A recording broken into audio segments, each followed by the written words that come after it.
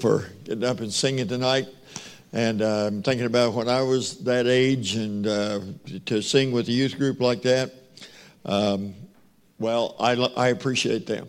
Good spirit, good attitude, and I would have done it if my dad and mom would have told me to, but they had a great attitude. I appreciate it, and good singing. I remember in about 1991, so that'd be 32 years ago. My wife was with me, and I was preaching at a camp meeting in Mississippi, Kosciuszko, Mississippi. And there was a Lighthouse Children's Home there, a girls' home. And they had a camp meeting every year. And they'd get preachers to come in and have a camp meeting and try to raise support and awareness of the ministry there. And so I remember this particular year's outdoor meeting. And I remember this particular year, there was a singing family there, a man and his wife, and I think they had 3 daughters, maybe 4, and they did good gospel music, just really, really good. And they said, now we have a young man with us, going to marry one of the daughters, and he's with us right now for a few days, and I'm going to ask him to come and sing. And he got up, and with great accompaniment, he sang Midnight Cry. And I'd listened to Gold City Quartet sing it, and they had a guy named Ivan Parker back in those days that really, really could sing Midnight Cry. This young man got up to sing, and I thought, well, this will probably be good, but it ain't no Ivan Parker, that's what I said. Whoa, man, he sang it. It was awesome. I didn't speak in tongues, but I really got excited. And it was absolutely terrific. So I went up to him later and I said, man, that's the best I've heard. The only person I've ever heard singing about like that was Ivan Parker. And he said, well, thank you, sir. I appreciate that. He said, he's a real polite young man. He said, when I wrote that song, I said, say what? And it was Greg Day, and he wrote that song. And he said, actually, my brother, he had a brother named Chuck, and he said, Chuck and I wrote the song, but primarily I was, and Chuck helped me with it. And so I got to visit with him about that song, and I thought, well, no wonder you sang it with such passion and heart. But I love that song, and I'm looking forward to the coming of Jesus Christ as well. I've been preaching on that a little bit here lately in some meetings, and I love the Apostle Paul's words when he said, I fought a good fight, I've kept the faith, I've finished my course, I've kept the faith. Henceforth there is laid up for me a crown of righteousness, which the Lord, the righteous judge, shall give me on that day, and not to me only, but to all them also that love his appearing.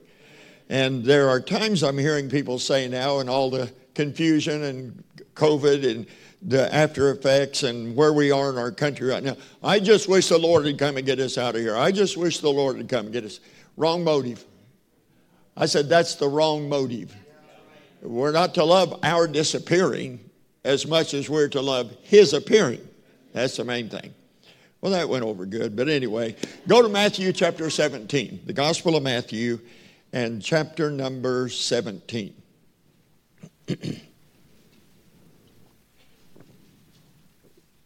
Now, in Matthew 17, did I say 17? Let's go to 16. That's actually where I'm going to be preaching from. So that would be best if we read from there. Matthew chapter 16. In Matthew chapter 16, it is a passage well known for when Jesus and the disciples were near Caesarea Philippi. And Jesus said to the disciples, whom do men say that I, the Son of Man, am? And some said this, some said that. And he said, but whom say ye that I am? And that's where we're all so happy for Simon Peter, because he spoke up and hit the nail on the head and said, thou art the Christ, the Son of the living God. That's the fundamental truth of all the Bible right there. That Jesus Christ is the Son of God. Jesus said that he has well said. And he told Peter, flesh and blood didn't reveal this to you, but my Father which is in heaven revealed that to you. And we're also happy for Simon Peter because it didn't always go that well when he spoke up. But in this case, it did. And after that, Jesus talked to the disciples and talked to them about the fact that he is the rock. And he said, upon this rock I will build my church, and the gates of hell shall not prevail against it, not on Peter the stone, but upon Jesus the rock, that he's going to build his church. And then he talks about the authority given to the church. And in verse number 20, you'll notice he said this, then charged he his disciples that they should tell no man that he was Jesus the Christ. Now that just sounds it sounds so strange to our ears that Jesus would say, you well said, my Father showed this to you. You didn't figure this out yourself, that I am the Christ, the Son of God. Now don't tell anybody. That doesn't fit how we normally hear and look at it. So what is that about? Well, we're going to find out what that's about as we begin in verse 21. How about we stand together for the reading of the word? And we don't have a long passage. We're going to read verse 21 through 26. Verse 21. See that paragraph marker there? Those little paragraph markers, they're not always a help as you read your Bible. Many, many times they are, such as this case. And it says in verse 21, from that time forth began Jesus to show unto his disciples how that he must go unto Jerusalem and suffer many things of the elders and chief priests and scribes, and be killed and be raised again the third day. Then Peter took him and began to rebuke him, saying, be it far from thee, Lord, this shall not be unto thee. But he, Jesus, turned and said unto Peter, get thee behind me, Satan. That moment of glory didn't last long, did it? Get thee behind me, Satan. Thou art an offense unto me. For thou savorest not the things that be of God, but those that be of men. Then said Jesus unto his disciples, if any man will come after me, let him deny himself and take up his cross and follow me. For whosoever will save his life shall lose it, and whosoever will lose his life for my sake shall find it. For what is a man profited if he shall gain the whole world and lose his own soul? Or what shall a man give in exchange for his soul? Just a little word there before we move on. If you look at life in verse 25, whosoever will save his life shall lose it. But if he'll lose his life for my sake, and then the word is soul in verse 26, exact same word. They are the exact same word. So Jesus is talking about a man's life. Lose your life or save your life. Father, we pray your blessings now upon our time together once more. We have had a delightful time being in your house and singing your praises and being reminded again of the coming of your Son, Jesus Christ, by message and song. And the ministry of the young people as they sang tonight, that you are worthy of praise. I'm thinking of the 113th Psalm that says, praise ye the Lord. Praise, O ye servants of the Lord. Praise the name of the Lord. Blessed be his name forever, from this time forth and forevermore. And then the psalm ends, praise ye the Lord. And so we thank you that you are worthy. And at our best, we are not able, O God, to give the praise of which you are worthy. But as has been suggested tonight, we come and from our hearts, and as we lift up our voices, we do sing praises to your wonderful name. And we know that that is acceptable in thy sight when it comes from genuine hearts that adore you and love you and recognize, oh God, that you are worthy of such praise.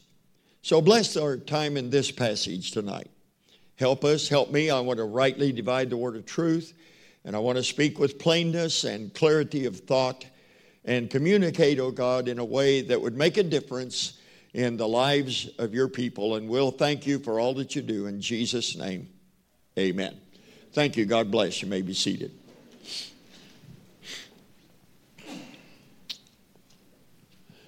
A few years ago, I was preaching in a revival meeting in the state of Massachusetts, the Boston area. And while I was there, the young man that pastored the church, his father had graduated from Heartland Baptist Bible College there in Oklahoma City and had been in our church, so I'd been his pastor and such as that. And he's, I think, maybe the third oldest guy that ever graduated from Heartland in the 25 years that we've had the college there.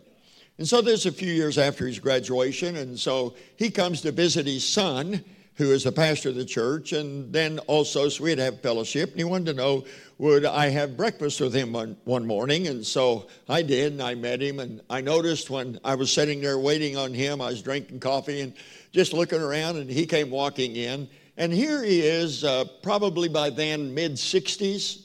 It would be his age, not old, just a young fella. Mid-60s, and he came in, and he had on a T-shirt. And this T-shirt manifested that he had been doing some work in the gym. And I'm talking about the barrel chest. I'm talking about the full and broad shoulders. I'm talking about the biceps. And he looked in, I thought to myself, I'm glad Bruce and I are friends. You know, I'd hate to tangle with this guy. And he came in, we're sitting there talking, and I said, well, Bruce, it looks like you've been taking care of yourself and working out in the gym. Oh, no. And he tried to be real modest about it. And I said, don't try to be modest. You wore the T-shirt, so I'd notice. And now you're trying to act like, oh, it's no big deal. And so we got to talking, and he told me what he's doing. And I said, wow, that's something. He said, well, Brother Sam, you could do this. And I looked at him again, and I said, no. That's not me. Yeah. Well, he said, you could do better than you are. You say that you're not very strong and you're not in shape, and you could get in shape, and you could do this and on and on. And he started trying to tell me how I could join these health clubs. They give you a coach, and, you know, you can build up and everything. And he said, you might ought to think about doing that. And I said, no. And by then, let's see, I'm 70 years old. And I said, no. And he said, well, why not? I said, I don't want to. That's why. And I said, besides that, it costs too much. That's why I'm not going to do it. He said, no, you can join these health clubs with just a little bit of money. It doesn't take much money. And I said, Bruce, it's not the money. I'm a Baptist preacher. I got plenty of money. That's not it. And I said, I'm talking about the cost of getting up, going to the gym, putting myself through that exercise. I'm tired. I'm saving all my energy for preaching. I'm just not going to do that. He said, okay, well, you could, and such as that. Well, it wasn't long after that, and I was in the state of Washington on the other side of our world. And I was in the state of Washington preaching a youth camp. The young man that pastored the church owned the camp, was there. He's one of our graduates also. And so we're at this camp in mid-south Washington, right above the Columbia River, but east to west, about the middle of the state of Washington. And you look over to the west from that camp, and there stands Mount Adams. Now, Mount Adams is 12,280 feet, third highest mountain in the Cascade Range, and it's snow-covered year-round. So here it is, about 100 degrees there at the camp, dry and arid and such as that. And you look at this snow-covered mountain, and I mean, it's a good ways away, but it's just awesome. It's beautiful. We don't have many of those in Oklahoma. You know what I mean?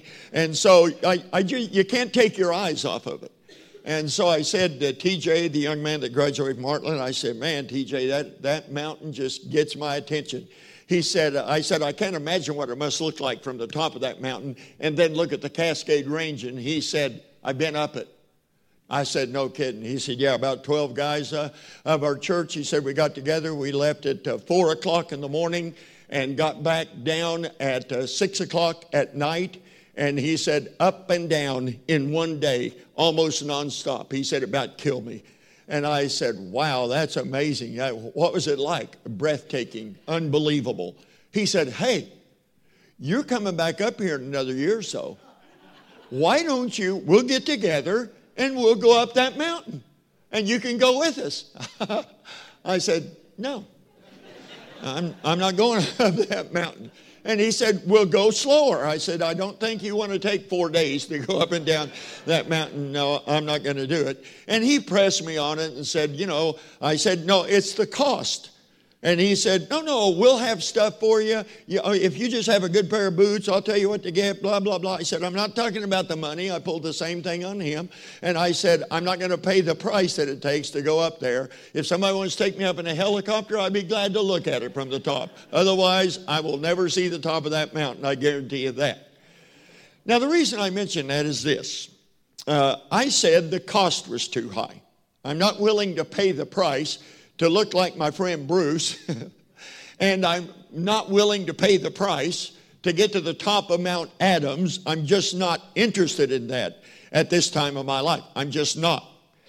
And so I mentioned the price. Now, you and I know, don't we, that in our life, if we're genuine and sincere about our fellowship of Jesus Christ as a believer, we know that we ought to be growing ever stronger and climbing ever higher.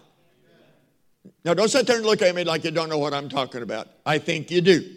We're to build up ourselves on the most holy faith. We're to have exercise in the Word of God.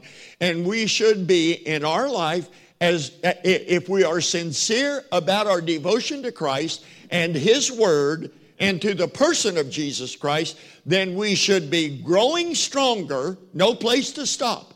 As long as you have the mental faculties to comprehend the Word of God, there is no place to stop growing in the Lord. Somebody say amen, or I'll have to stop and preach on that.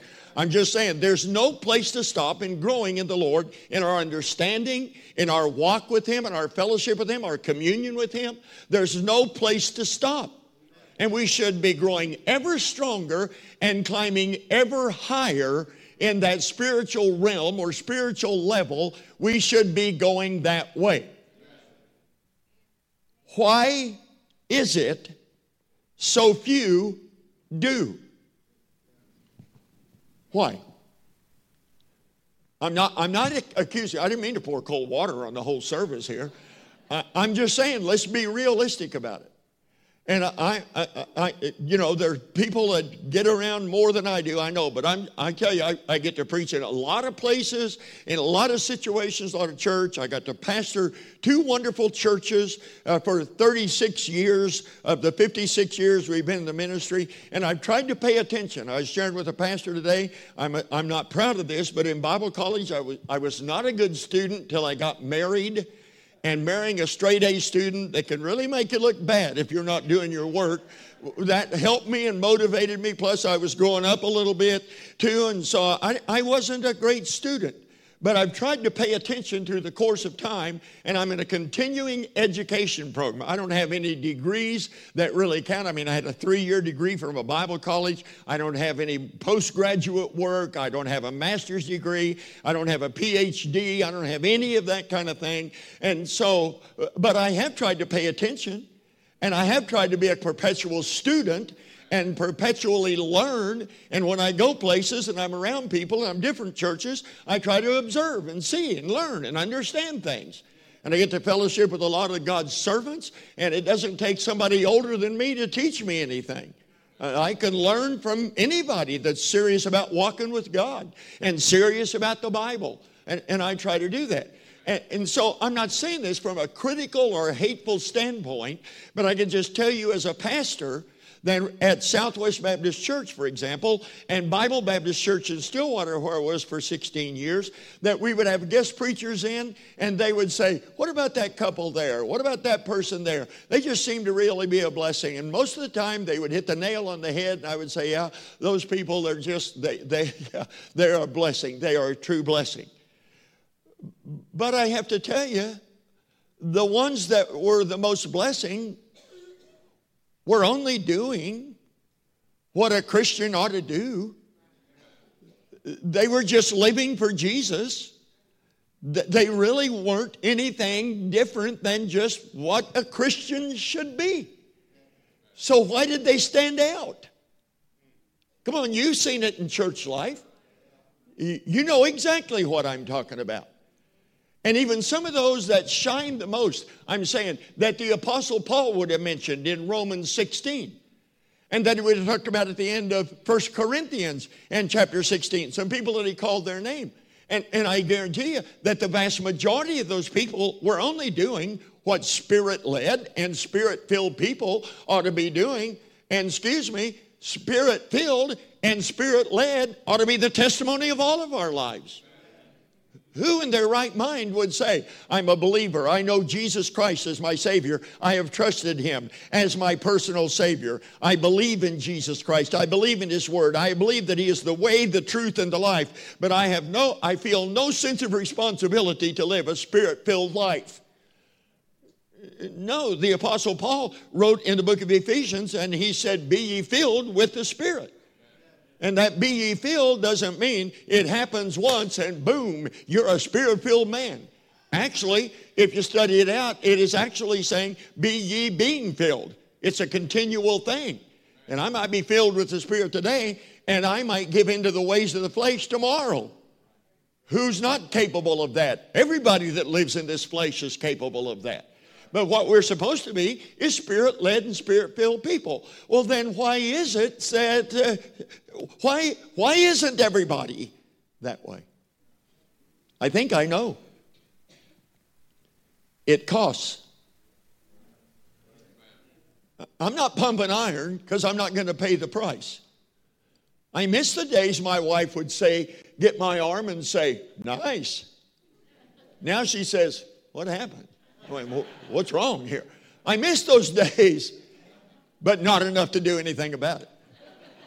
Is everybody with me here? Yeah. And that's, I'm not going to pay the price. And if you look at some, quote, super Christian in your eye, unquote, and say, I wish I could be like that. Be like what? Well, have that spirit, have that attitude, that willingness, that servitude, that joy, that presence, that peace. Come on. Everything that characterizes a Spirit-filled life. I wish I could do that. You can. You're supposed to. That's the way we're supposed to live. Why don't more people live that way? Because it costs. It costs. There's a price to pay. Now, what we have to understand is when Jesus is talking to his disciples in our account, this is not a salvation text. Jesus isn't telling the men that are with him how to be saved. Well, it says, what shall a man give in exchange for his, what if he should gain the whole world, lose his own soul? Or what will a man give in exchange for his soul? That is a salvation text. No, it's not. Well, that's why I've heard it preached. It's still not. If some preacher's in here and said, I preached it as a salvation text, you shouldn't have. I don't know any other way to say it. That's not what it's about. Jesus is addressing his disciples here about their followership and about being a disciple and a true follower of Jesus Christ. Now, the reason that he goes into this kind of an explanation, and we have that kind of account, is they had a misconceived notion of what it was to follow Jesus. They didn't understand discipleship. They didn't understand at all. And it's evident when we start reading down in verse 21. Because Jesus began to tell his disciples, now look at verse 21, I must go to Jerusalem. Excuse me just a second.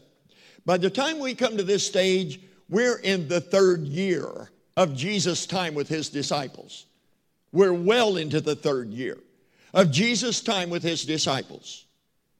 And by now, surely the disciples know that Jesus only did what pleased the Father. The Father's will was always his concern. That's why he came. And he only said the things that pleased the Father. So with that in mind, look at what he says.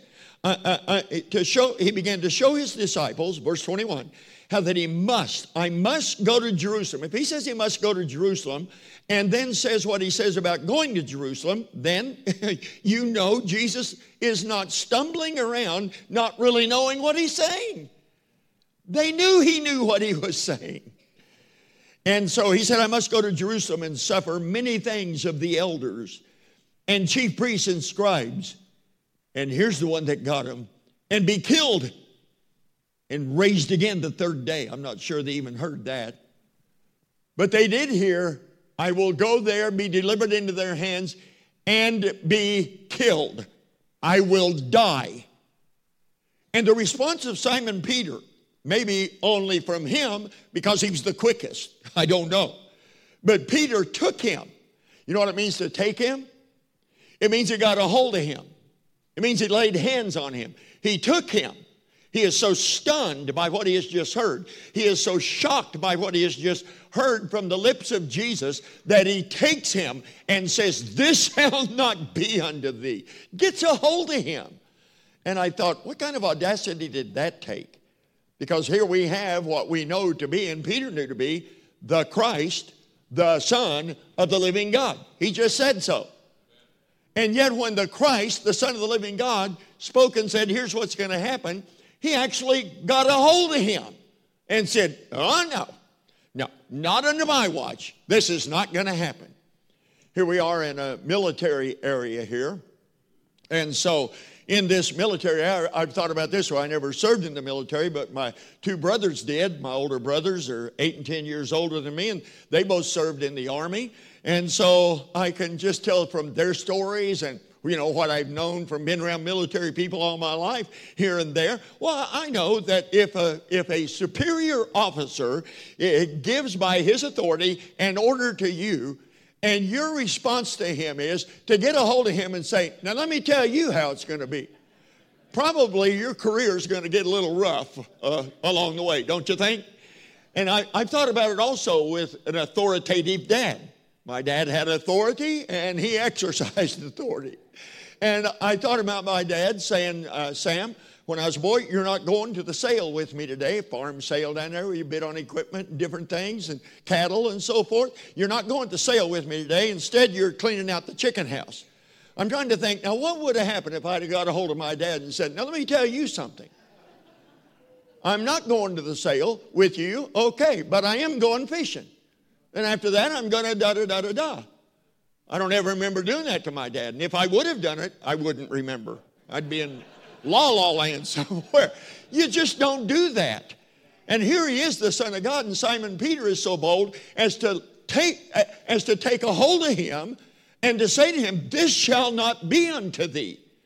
Now, this shows us something, doesn't it? That Peter, along with the other disciples, who I'm sure were within agreement, they were just totally shocked that Jesus would say, I am going to be killed. They had to be in agreement with this, and they were all shocked. And I wish that they were shocked and stirred because the thought of Jesus dying was first and foremost in their mind, and the thought of him suffering at their hand was grievous to them, unthinkable to them. I wish that was the problem, but that wasn't even their problem.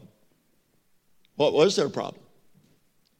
Well, you'll see if you read before and keep reading all the way up to the shadow of the cross, they were still thinking about, who's going to sit on your right hand? Who's going to sit on your left hand when you are coming into your kingdom? Because they were not thinking about a dying Messiah. They were thinking about a reigning Messiah. And I could take the time to show you that throughout the scripture that they even, Jesus moved out of the way lest they take him by force to make him king. And what the Jews were primarily thinking about in this time in relation to the Messiah was liberation and freedom from Rome and the Roman oppression. I don't have time to go into it, but you can read some of the history yourself, that their life was made miserable by the oppression of Rome. The people were way overtaxed. I think we're overtaxed. But we wouldn't want to trade with them under Rome, I guarantee you that. And they were a very, very oppressed people, and Rome operated by fear and such as that. And so they were a people that wanted so bad to be liberated from this Gentile power that they despised and hated. And they were hated by that Gentile power. And they were thinking, the Messiah's here. What's he going to do? He's going to liberate us from Rome. He's going to sit on the seat of David, like the Bible says, on the throne of David. And he is going to reign and restore Israel back to prominence in the world again. And that's what they were thinking. And that's why they kept talking and saying, who's going to sit on the right hand? Who's going to sit on the left? Who's going to, even one of them, their mama got involved and said, I want one of my sons on your right, how humble of her, and my other son on your right when you reign in your kingdom. So what were they thinking about Jesus being the Messiah? Reigning upon this earth, restoring Israel to prominence in the world, and liberation from the oppression of Rome. And when, look at me just a second. When Jesus said, I will go to Jerusalem and be killed, their expectations came, boom, crashing to the ground. Because they were expecting to reign with him and have position with him and status with him. And they didn't understand even what messiahship meant. They didn't. So Jesus has to answer Simon Peter. And if you wonder, why did he say, don't tell any man what you just said, that I am the Christ, the Son of the living God? Why would he say to them, don't tell anyone? They didn't have the right message. They hadn't read their Bibles very well. They hadn't read Isaiah lately, where Isaiah said that when he comes, he'll be the suffering one.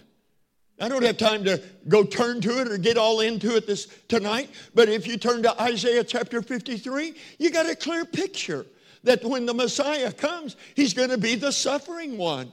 He's going to take the punishment for all of our iniquities and all of our transgressions. He's going to bear the scars and the marks that you and I should have. And he is going to pay the price for us. And that's who the Messiah is, and that's why Jesus came, that he might die.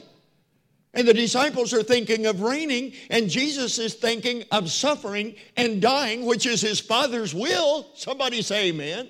This is the purpose for which he came, to pay for the sins of the whole world. And Jesus then answers Simon Peter, verse 23, and said unto Peter, get thee behind me, Satan. He called him Satan. Well, he knows he's not the devil. Come on. Then why did he call him Satan? Because of what Satan means. Adversary. Opponent. And what Jesus is simply saying to Peter is, as long as you're in my face telling me what I will and will not do, then you're an opponent to my Father's will. And you need to get out of my face and get around behind me and follow me like I said to you from day one. Follow me. And so he's rebuking Peter, and he said to him, watch this now in verse 23, thou art an offense unto me, for thou savorest not the things that be of God, but those that be of men. Look at me here just a second. If you were here the night before last, he wasn't thinking at this level from the viewpoint of God. He was thinking at this level from the viewpoint of man. And Jesus has to rebuke him, and he has to correct him.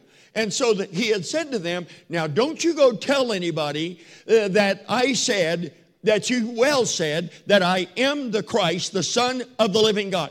Don't you tell anybody. Why would he not want them to tell him? Because they would tell him the wrong thing.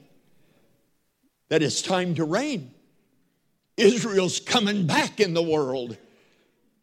The son of David will sit on the throne of David. Is everybody with me here? That is the problem. And if you went and read Luke's account, you'll see that Luke said that the disciples understood none of these things. They were clueless. They didn't know what messiahship meant. They tried to bypass the suffering part. And he must needs suffer. I said he must needs suffer. He must needs take the punishment for our sin. They were trying to bypass that and go right to the throne of David. And Jesus said, no, we don't do that. It's not my Father's will. Then you have that paragraph marker. Because now he's going to shift his teaching. What's he going to teach them about? Well, let me say this. If they didn't understand what his messiahship meant, I think there's a pretty fair possibility they didn't understand what discipleship meant.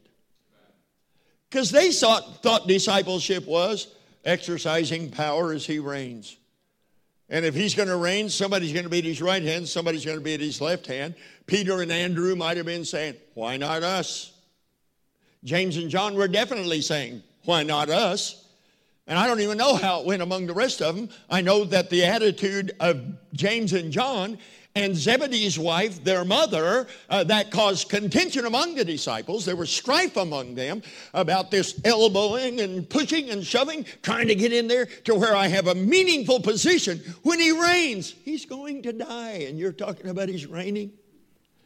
So if they didn't understand his messiahship and what that meant, they couldn't possibly know what discipleship meant.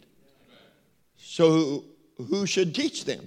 Well, you know the answer to that. Look down in verse number 24. Then said Jesus unto his disciples, if any man will come after me, let him deny myself. Can I have your attention, please? Just a second. Their brain was going this way, exalting themselves. If somebody say amen, I'd keep going. They were thinking reigning with him. They were exalted. They were thinking about power, position, status. We've been with him the whole time. Yes, sir, he's going to sit on this throne of David. He's going to reign. Israel's going to be restored. There has to be somebody that has authority. Who else would he appoint to positions of authority? Now, what is so interesting about this, for you that are thinking ahead, that's actually going to happen. I said that's actually going to happen. They're going to have key positions when Jesus reigns upon this earth for 1,000 years, and he will reign upon this earth for 1,000 years. And for the first time in history, the world is going to see how government is supposed to be run, because Jesus is the governor. See? Yes, sir. But that's not where they are now.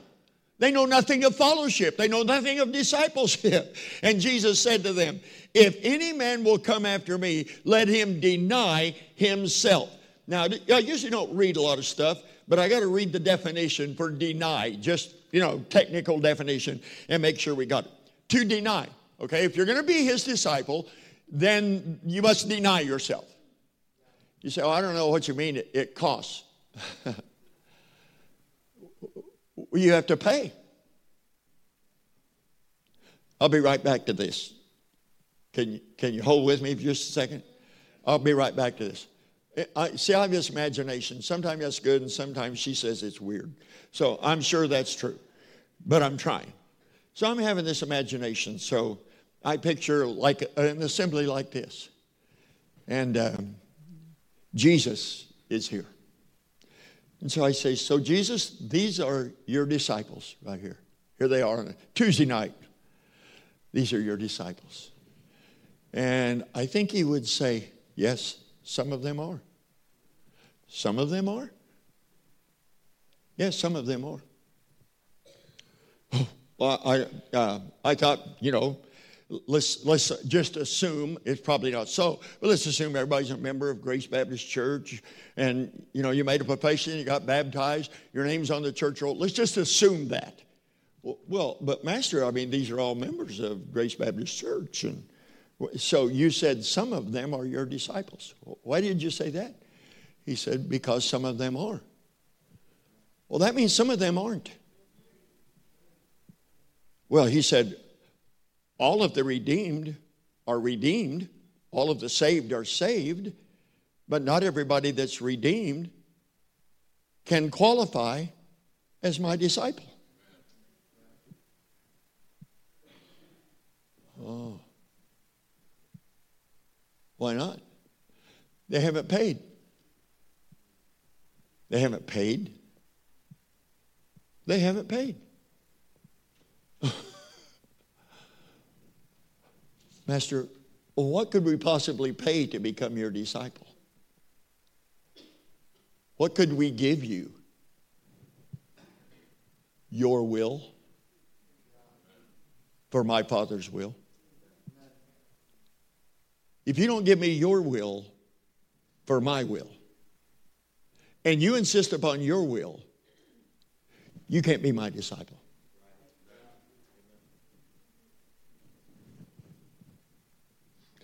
If there is no willingness to deny self, you can't be. If you got saved, you're saved. You can call yourself saved, but don't go tossing the word disciple around, because it costs to be his disciple. A convenient discipleship exists only in people's imagination. There's no reality to it. There's no such thing as a convenient discipleship. We either give him our will, or let's put it another Bible way. We either die to self, or we could word it another way. We learn what it is to crucify self, or we walk in our own way. And Jesus said, come on, the words are right here. You don't have to be a Greek scholar or a theologian to understand this. Jesus said unto us, if any man will come after me, if you're going to really indeed be my disciple, let him deny himself. Deny. Disown. Abstain from self-will. To affirm that one has no acquaintance or connection with. To forget one's own self and self-interest. That's what the word that he used means. I didn't just make these up. I looked them up. I checked it out. You do the same. Okay, let's run about that again. To disown. Abstain from self-will. To affirm that one has no acquaintance or connection with. Somebody says, well, okay, but deny, what? What do we call Peter's actions when he said, I know not the man, 3 times? What do you call that? It's the infamous denial of Jesus. What did he do? He disowned or abstained from any association with him. He affirmed that he has no acquaintance with him. Yes, our man Simon Peter. That's what happened. He denied that he knew him. And to forget one's own self and self-interest. That's what deny means. Now, look, Jesus made this so clear. You want to be his disciple? You want to be a follower of Jesus? You want to be genuine? You want to be true? Excuse me just a second. The world has seen so much of fake discipleship, they're not even interested in the gospel. Fake discipleship does more damage than fake news. And fake news does plenty of damage. But in the whole scheme of things, fake discipleship is more destructive than fake news. People professing to be followers of Jesus while they live for themselves. While they will not pay the price. That's a high price to pay. Certainly nothing about our culture is encouraging us to be selfless, is it? If you don't like basketball, I don't blame you, pro basketball. But we just happen to, if it's got Oklahoma on it, I'm all for it. So I was an Oklahoma City Thunder fan, and Kevin Durant was the young star coming up in the NBA. And he came and played in Oklahoma City, and we should have had a couple of NBA championships, one for sure. And he and Russell Westbrook blew it themselves. They got us there, and then they got us out. But nonetheless, finally the time came that Kevin Durant said he's leaving. He's going to go play for the Golden State Warriors. Anyway, did I just do that? So anyway, he's going to go play for them, you know. And so Kevin's going to play. Well, he can do what he wants to. It's his business. He can do that. And he's going. But he hadn't made a decision. And the Oklahoma City Thunder fans waited and waited and waited. And then it was on July the 4th that Kevin Durant announced that he was way out at the end of Long Island, what they call the Hamptons out there, and only the ritzy people go there. And he had a whole entourage and a big fancy place rented there. And he's trying to weigh this out. Should I stay in Oklahoma City? Should I go to Golden State? Should I take another offer somewhere else? And so finally he made his decision, and everybody in Oklahoma came down on him, and they still boo him when he comes to Oklahoma City, which doesn't bother me any at all. I don't go to the games, but I'm just saying. And then so that's what he did. Well, here's the thing. He came out and said, the thing this is typical of our culture, is why I'm telling you. He said, the thing that really made me make my choice was what my dad told me. And his dad had just come back in his life, hadn't been in his life since he was an infant. And now dad's just come back into his life. And he said, my dad told me, Kevin, sometimes to be a man, If you were here for the men's deal, you know what we're talking about. Sometimes to be a man, you have to be very, very selfish.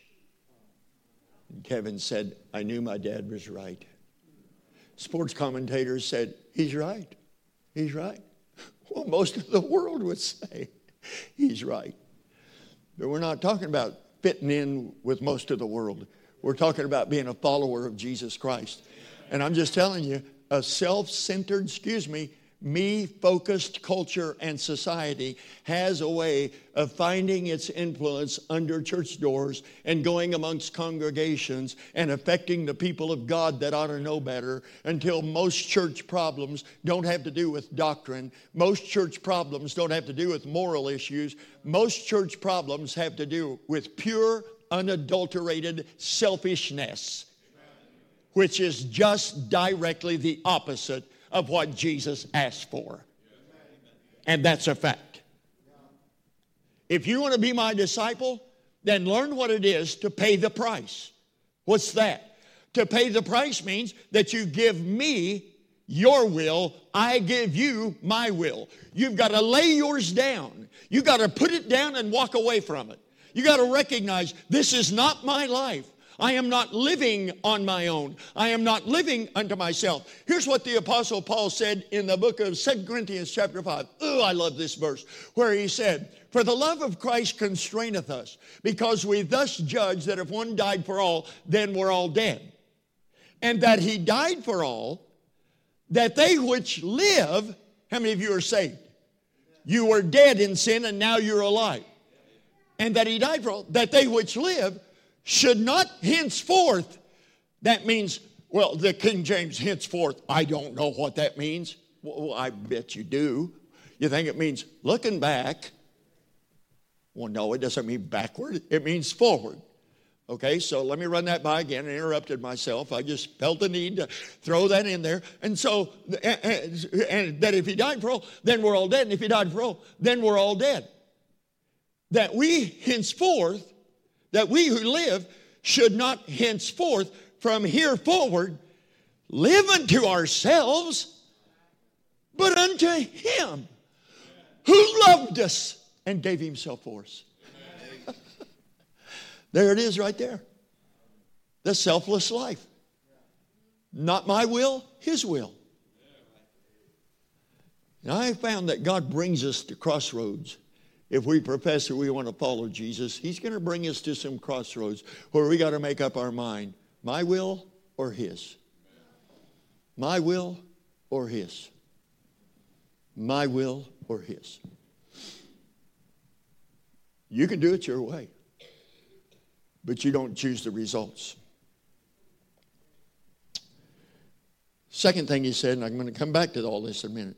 Second thing he said is, and take up his cross and follow me.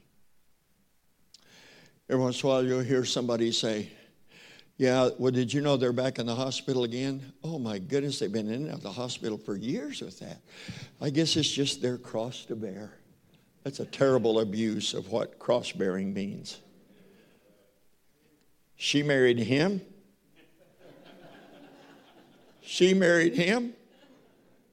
It's just her cross to bear. No, she made a bad decision and she's going to live with it. That's not cross-bearing. No, cross-bearing is when you take it voluntarily. Let this mind be in you, which was also in Christ Jesus, who being in the form of God thought it not robbery to be equal with God, but made himself of no reputation, and took upon him the form of a servant, and was made in the likeness of men. And being found in fashion as a man, he humbled himself and became obedient unto death, even the death of the cross. You can look far and near and in all of history, and you'll never see anything that is a greater demonstration of self-denial and taking up the cross than Jesus laying down his will, though he said, if it be thy will, let this cup pass from me. Nevertheless, not my will, but thine be done. And then he went to the cross, and the cross was the most lowly death a human being could die. If you had it on a ladder, this is a terrible way for a person to be executed. This is a terrible way for a person to be executed. This is another terrible way. The last rung on the ladder would be the Roman cross. And he took it voluntarily. No man takes my life from me. I lay it down of myself. I have power to lay it down. I have power to take it up again. And he laid down his life for us. He bare the cross. It's an instrument of shame and reproach. They mocked him. They ridiculed him.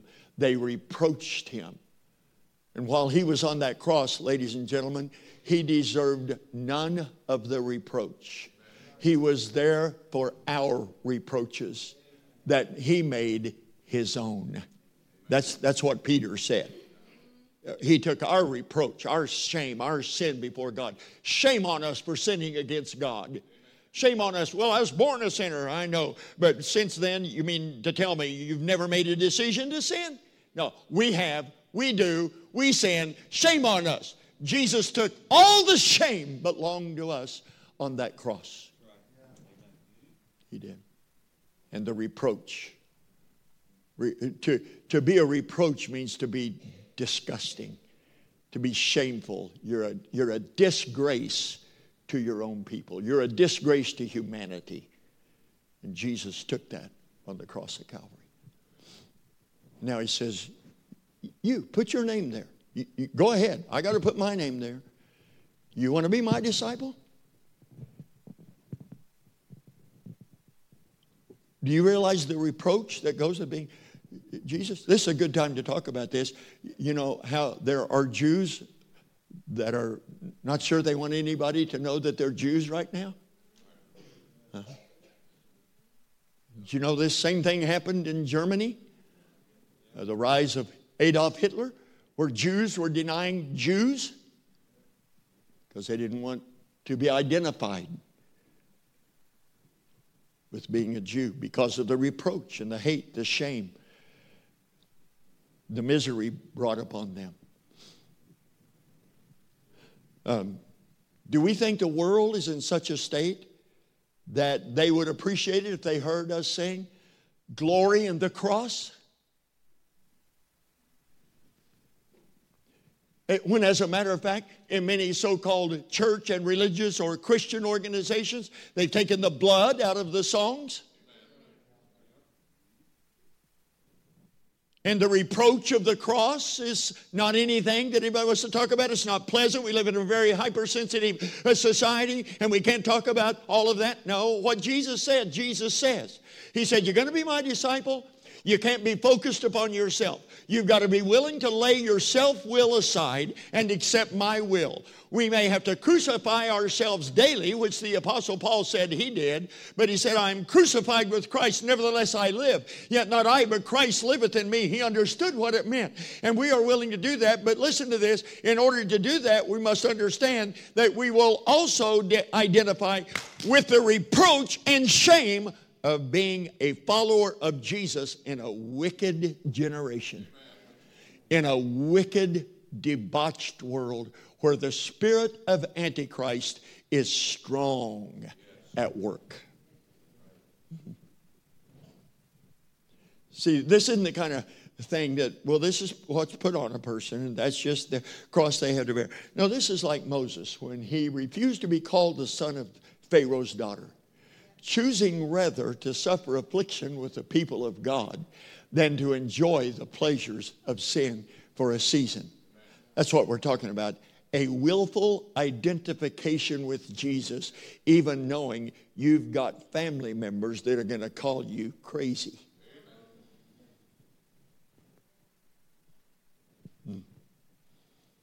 Yeah.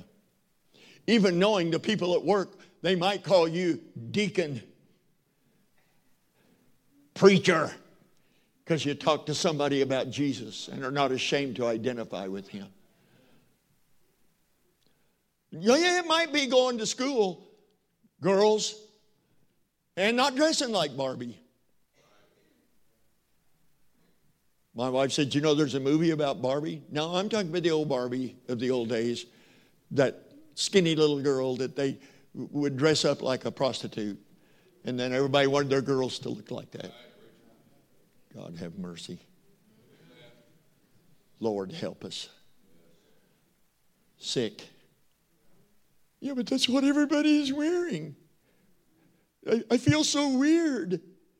Well, what if your dad says, I want to talk about the Lord, but I feel so strange. My dad ought to be a man, stand up and speak about the Lord.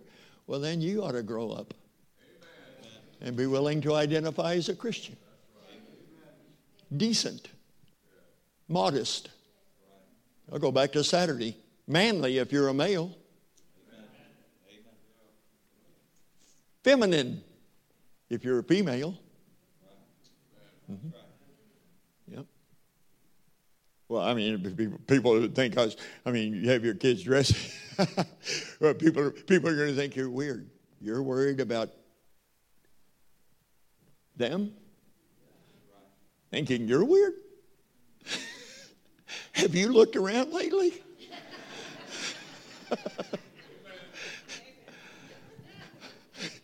You want to talk about weird? And you're worried about weirdos calling you a weirdo? Goodness sakes alive. I think all of us need to do like our old friend, brother, Dr. Don Green. Did you ever meet him or know of him up in Michigan? Dear old servant of God. And Don Green told me one time, he said, Brother Sam, I learned a long time ago to divorce myself from the influence of public opinion. Because I'm a follower of Jesus Christ, and I really have no interest in what people are saying about me. All I care is I'm going to meet the Lord, and I want to please my Lord. How simple can we get? That's what he's talking about. But that's what he said discipleship is. Deny yourself, take up the cross. Well, that's a high cost. Well, actually, the cost is high either way. Because now when we talk about cost, we're not talking about what it costs for us to go to heaven. That's a high cost, all right. But I didn't pay for that. And you didn't pay for your salvation. I said, salvation's a high cost, but we didn't pay that cost. God paid that cost when he gave his son, who went to that cross to bear our sins in his body on that tree. For God hath made him to be sin, the sin bearer. God hath made him to be sin for us, that we might be made the righteousness of God in him. The price is immeasurable. But we're not talking about salvation. We're talking about fellowship. And it's going to cost either way. Because you deny yourself and follow him and identify with his cross and the shame and the reproach of Jesus in an unbelieving world. You identify with that, and here's what he said. If you lose your life to me and my will, you'll find it. If you'll lose your life to my will, you'll find it. I said we come to crossroads. I said to my dad, when I'm 15, Dad, I'm not going to camp this summer. My dad said, boy, you're going to camp. I said, I believe I will. So I went to camp. And I went to camp determined they're not getting me this time. No way.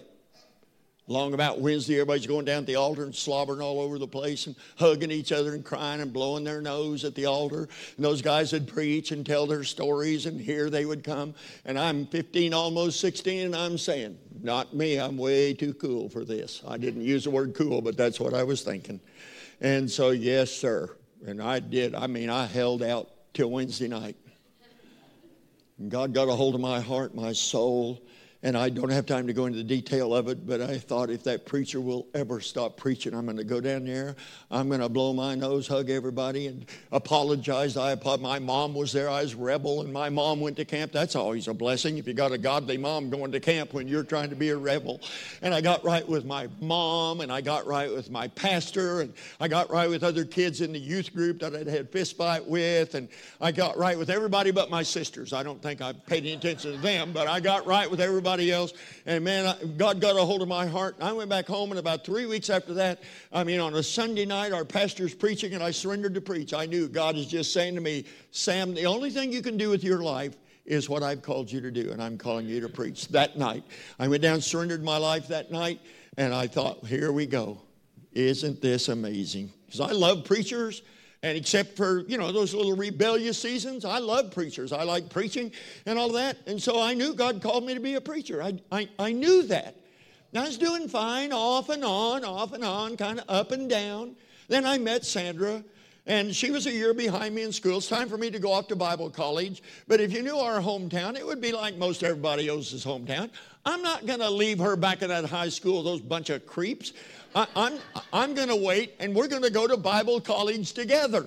So I waited that year and got backslidden and running from God and decided I'm not going to be a preacher after all. And after she graduated, then I about lost her as my girlfriend because I went out there just running from the Lord like a Jonah. And I'm running out there, and all of a sudden I'm going through this time in my life where I can't sleep at night. I'm 19 years old, and I'm working like a dog, and I can't sleep at night. And when I do sleep, I'm dreaming about a tractor rolling off in a big creek, and I die on that tractor. One night I got run through the header of a combine. I got harvested one night. It was just awful. I was dreaming about these things. My parents, I had a great relationship with them. I was the last kid at home out of 6, and I had a wonderful relationship. My dad said, son, I'm going to talk to you, and I'm a boy. I was in trouble with my dad. I was not nice to my mom. This is all. I about lost her as my girlfriend. I was just fouling up everything. And I'll never forget that day when it rained and we couldn't be in the field. And I went to town to go take her to lunch at the drugstore job she had. I was going to take her out. And she had so I had to work her later noon or something. And so I was riding around our little town square there, 4,000 or 5,000 people. I drove by the church. If you go around the square and then you go up Cedar Street, you go down to the swimming pool in the Lions Park, you turn around, then you go back and you ride around the square the other way. That's just the way you do it. Did it. They don't do it anymore, but we did. Well, I got up there to the 11th and Cedar, and there's the pastor's green 62 Chevy sitting there. And I'm sitting at the four-way stop. And something in here, I know it wasn't the devil. I know it wasn't my flesh. Something in here says, go talk to the pastor now. And I sat there and I shook it off. Go talk to him. I drove around and did the circle again. I came back the second time, and it was stronger, and I sat there and I got tears in my eyes, and I thought, what in the world is happening to me? I said, no way, I'm not doing that. Came back the third time. I didn't hear any voices, nothing weird, but some overwhelming sense was, you go in there and talk to that pastor and get yourself surrendered to God's will now or never. I didn't hear that in my ears, but I felt that with all of my might in here. I'm allowing it was the Lord, just by process of elimination. Would the devil want me to get right with God? No. Did my flesh want to get right with God? No. I'd been doing what my flesh wanted to do. Well, that just kind of doesn't leave hardly any other source. And so I did. I went and knocked on the door of the pastor's office. Come in. I opened the door and he said, hi, Sam, what are you doing here? I said, his name was Dan Tidwell. I said, Brother Dan. And I just started crying and just fell down on the floor. And he had me sit on the couch. He came over to the couch, sat down beside me. Wouldn't it be nice to have a pastor who would say, son, we've been praying for you and we love you and we know that I knew you'd be back. This is so wonderful. Oh, no, not my pastor. No, he spent 15, 20 minutes telling me what a scuzzball I was for the way I'd been running from God and had a sweetest girl in Perry, Oklahoma as my girlfriend and future wife, and my mom was one of the godliest people he ever met in his life, and you've had all these privileges. And I mean, he just, I was already down here, and he just goes down like that, and I surrendered. I said, I got to lose my life. I'm not saying I was perfect from there. She's sitting right here. Why would I say that? But nothing's been the same since then. And now I'm 78 years old, and I'm looking back, and I know it's the sunset time. I understand that. And we talk about the life we've lived the last 57 years. And Jesus said, if you'll lose your life to me, you'll find life. And I wish that some of you could travel around with us and meet the people that we meet that come up and say, you were preaching at youth camp, or I came to Heartland, or you led my dad to the Lord, or you baptized me, or on and on. Am I telling this right? It goes and we look at each other, and I think, I wanted to pursue my own thing. I wanted to do what I wanted to do. I wanted to farm. I love farming, everything about it. And I came to the conclusion, if I'd have farmed, I could easily be $5 million in debt by now. Look what I gave up to follow Jesus. Instead, we found life. We found life. And following Jesus is what kept our marriage together, what kept it growing and becoming what it is. I'm just telling you, just like he said. So you may say, I hear what you're saying, but I'm not going to do that. That's too big a price to give up my will. Oh, it's high either way. Because he said, I've come that you might have life and that you might have it more abundantly. And you keep your will, you miss his abundant life. That's the calculation you have right there. That's what he said. We ought to be growing stronger and climbing higher. And free discipleship doesn't exist. Convenient discipleship doesn't exist. It doesn't. You're sold out to his will, or you're going to make it your own way. But it costs to follow him. But it costs more, in my estimation, to not follow him. And I believe I have the Word of God on my side. Thank you, Lord, for the attention folks have given to your Word tonight. May we each one evaluate our discipleship. There are some in here that have flirted with being. It's very possible. There are some in here that have flirted with being genuine disciples. But then, well, now that means I would have to. But that means I couldn't, or I wouldn't get to. No, I'll still flirt with it. And there are some that just cannot think of beyond their own will.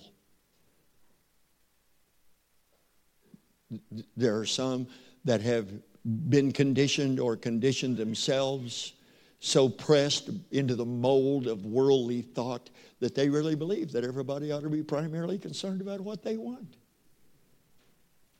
It's all about the self. May we hear Jesus' simple words. If you'll be my disciple, deny yourself. Take up your cross and follow me. You can save your life for yourself, but you lose it. Or you can lose yourself to my will and find it. Now I pray right choices and decisions be made at this invitation time in Jesus' name. Amen. Let's stand together, shall we? The Spirit of God.